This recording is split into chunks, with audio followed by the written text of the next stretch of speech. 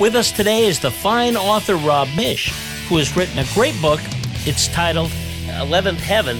It's about a guy that pretty much everybody loves. I mean, he was a great star for UCLA, and me as a USC grad, as I told you before, I like the guy, Ed O'Bannon. What a wonderful guy, and what a real hero beyond what he did even on the court. Yeah, for sure. If you don't like Ed O'Bannon, then you've never heard him talk, you don't know him, you've never met him, you know nothing about him. If you meet him and shake his hand and he looks you directly in the eye, your whole view changes about him. He is just the most stand-up person I've ever met in my life, probably next to my dad. That's how high I regard him, yeah. Wow. Well, you know, he was going to go to UNLV, which was a powerhouse, and you know, that's back. Was Tark there, or was he gone by then?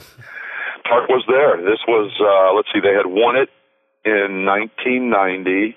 That would have been April 1990. In February 1990 is when Ed took his official visit to Vegas, and the story of his official visit is its own chapter, because it's just, I mean, you talk about a kid, any kid in the country who at that time is watching UNLV's fast break, just dynamic style. Once you visit and see it with your own eyes, oh my Lord. And he was wined and dined at Siegfried and Roy show at the Mirage with a plush booth. Dr. J walks in, says hello. He's sitting with Larry Johnson and Stacey Augmon, and I think he was doing flips all the way back home. I think it was just a done deal at that point. Yeah. And so UNLV wins it in 90, and then obviously they blow up Duke, and then in 91, Duke gets its revenge in the national semifinal game. I've heard plenty of people who kind of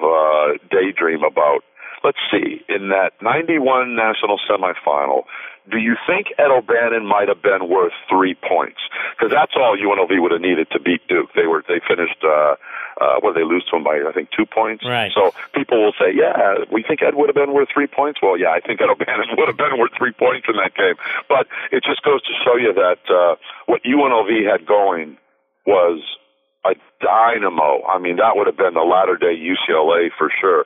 But then the NCAA stuck its nose in, and it's very interesting and ironic, Steve, that when you take that snapshot of time in 1990, what Ed wanted to do, he wanted to come here to UNLV, and then you see the NCAA come in, whether they had the right to or not, and just ruin it all. Now, UNLV had its own people in its hierarchy who also dismantled the Golden Goose. But when you look back at that time and you see what the NCAA did, and then flash forward to today, and you see the stand that Ed O'Bannon has taken against the NCAA for the past 8 years, it all makes sense, and it all kind of comes full circle. And to this day, he is so angered at how the NC2A, which is how Tarkall has said it, and Ed says it the exact same way. It's not NCAA or NCAA, it's the NC2A. What they did to UNLV will not be forgotten by Ed O'Bannon, and it's some of the impetus that he's had with this major lawsuit. Well, what's interesting is he ended up in UCLA, a place where, of course, when he was there, it was a little different. But back in the John Wooden days, everybody calls St. John. He's a wonderful guy and all that. But there was stuff going on at that university that was every bit as, like there was in most big universities. But we used to see people driving around, with Corvettes and stuff. And you go, how does a kid buy a Corvette? Buddy was a star of the team. Sure, yeah, and I'm glad you brought that up, because I talked to Marcus Johnson about that, about the whole era of it was Sam. What was Sam's last name? Yeah, I know. Right there with the car thing. Yeah, I know exactly who you mean. Yeah. It's at the tip of my tongue. Anyway, forgive me. Sam was the big booster who did some questionable things, and so I had a fantastic 4-hour meeting with Marcus Johnson at the corner of La Tierra and La Cienega, right down there in the heart of L.A.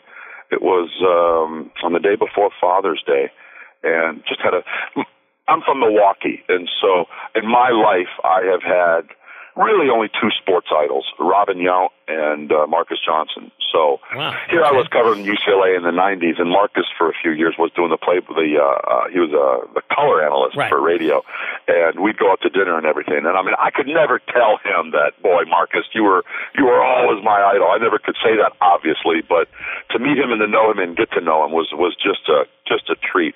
So when I talk and write about Marcus Johnson in this UCLA book, it's called 11th Heaven.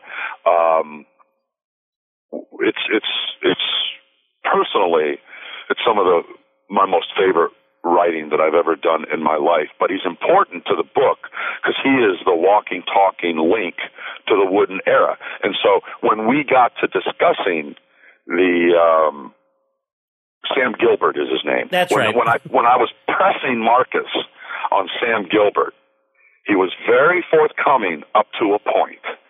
And then he kind of rolled his eyes and said, geez, Rob, I don't know if I should be talking like this. And then Marcus said, I'm thinking about maybe one day writing my book.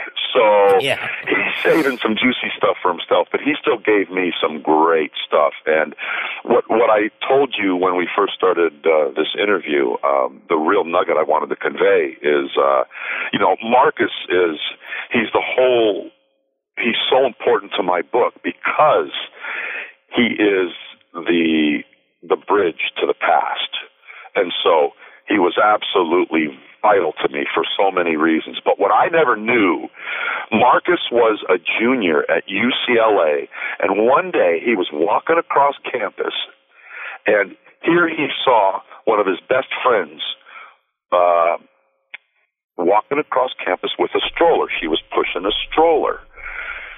She just happened to be the best friend of the woman who was Madeline O'Bannon. Ed's father, Ed Sr., played football at UCLA. So on this particular day, Madeline O'Bannon's best friend was babysitting her firstborn little boy, whose name was Ed O'Bannon. So Marcus comes across this woman with a stroller, and Marcus goes, my God, I forget her name, so I apologize. Let's just say it was Mary. Marcus says, oh, my God, Mary, I didn't know you have a kid. Fantastic. And Mary said, no, that's not mine. That's my best friend. That's Ed O'Bannon right in there. So as an infant, Ed O'Bannon was raised to the heavens that day on UCLA's campus by Marcus Johnson. And it was like I'm not sure there was lightning, but there was a passing of the baton there that was just beautiful. So for me, making connections and all that was just an astounding story. So Ed laughs about it today and to this day, and Marcus remembers that just like it happened yesterday. So that was just fantastic. Yeah, that's great. And the book is full of those stories. And of course, the big thing about O'Bannon is, he was on an NC2A championship team. He was a great player, a great guy, no question about it. Maybe that's the thing that rides through this whole story. But going up against the NC2A, when everybody kind of knew the stuff was going on, people don't realize how difficult that is. I mean, it's kind of like going up against the mob or something. It's gutsy. It's big time, yeah.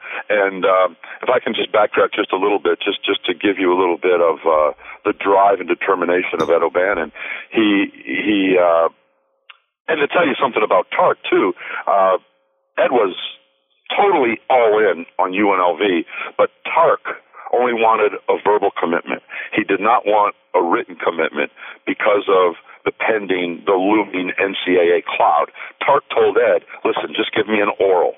Because if you give me a written commitment, it'll be that much more difficult to let you out of that commitment. If you just give me an oral, if this stuff comes down and it's brutal, like it might be, then I can easily let you out of an oral commitment with one simple telephone call. So to that, that just made Ed want to play for Tark even more. And of course, the NCAA comes down and he's let out of his commitment, and then he switches his commitment to UCLA. It is a week before practice starts in October 1990, and Ed is playing a pickup game at the Wooden Center, and he comes down wrong, and he just obliterates his left knee. He just absolutely, I'm sorry, it's his right knee, and he comes down wrong, and the damage is just incredible. Steve. And career's over, right? You know, at that time it was, you know, Bernard King had made a comeback, and he was kind of the poster child of, you know what, if this happens to you, don't give up, because you can come back. But for all intents and purposes, at that time, with what we knew about surgical procedures and whatnot, it was all but a career ender. And so for Ed to come back and battle back, and I detail all of those physical struggles, for him to come back, his senior season ended up being just an embodiment of just so much will and desire, and he willed and just, it's tough to put in words, but I used a lot of them in the book, so he definitely, it marked him getting to one heck of a mountaintop. But I explain all that to you because the most bizarre scene that I took from doing that book is I ended up in the home of his surgeon in May 2013. He lived in Malibu, and he had told me in a previous interview that he had a tape of the surgery. And it was just kind of, he said it, and then it was disregarded. And then I came home to Vegas, transcribed my tapes, and then I came across that passage again.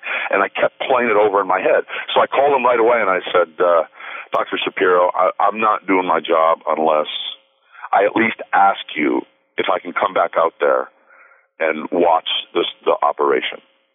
Wow. And he goes, give me a day. I'll go in my garage tonight. I think I have it. I think I know where it is. I'll call you tomorrow. He called me the next day, and he goes, he came up with it. I found it. And it was on a VHS tape. So when I went back up there to Malibu, he had only one TV in his whole house, and it was in his master bedroom that had a VHS connection to it. And so I sat at the foot of his bed and watched the 5-hour operation in which he repaired Ed's knee. And the first 45 minutes are so gross. I don't like blood. And the first 45 minutes was just evacuating this just massive amount of blood that just kept coming.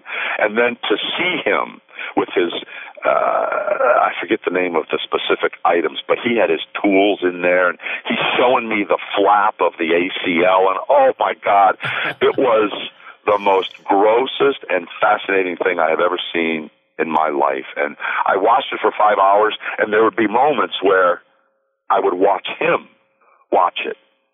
And it was wild because his eyes were wide, and he was very pleased with what he was watching himself do on the tape. It was incredible. So the big thing about the operation was, and it's still controversial today, he had his ACL replaced with the Achilles tendon from a cadaver. Wow. And his ACL was that much obliterated to where there was no way it could be repaired. So the whole primary focus of this operation was slipping this Achilles tendon to become his new ACL. And to this day, Ed and his family have no regrets.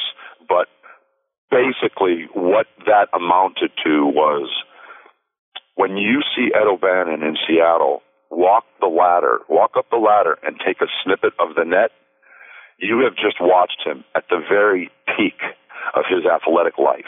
Yeah. Because from then on, it was all downhill. It was too much punishment on his knee. It was a very difficult operation, and let's just say maybe it wasn't exactly a specific perfect fit. And that led to issues. But at the time, they had very few other options. So yeah, absolutely. It's a great story. It's 11th Heaven. You got to read it. And there's way more than we covered here.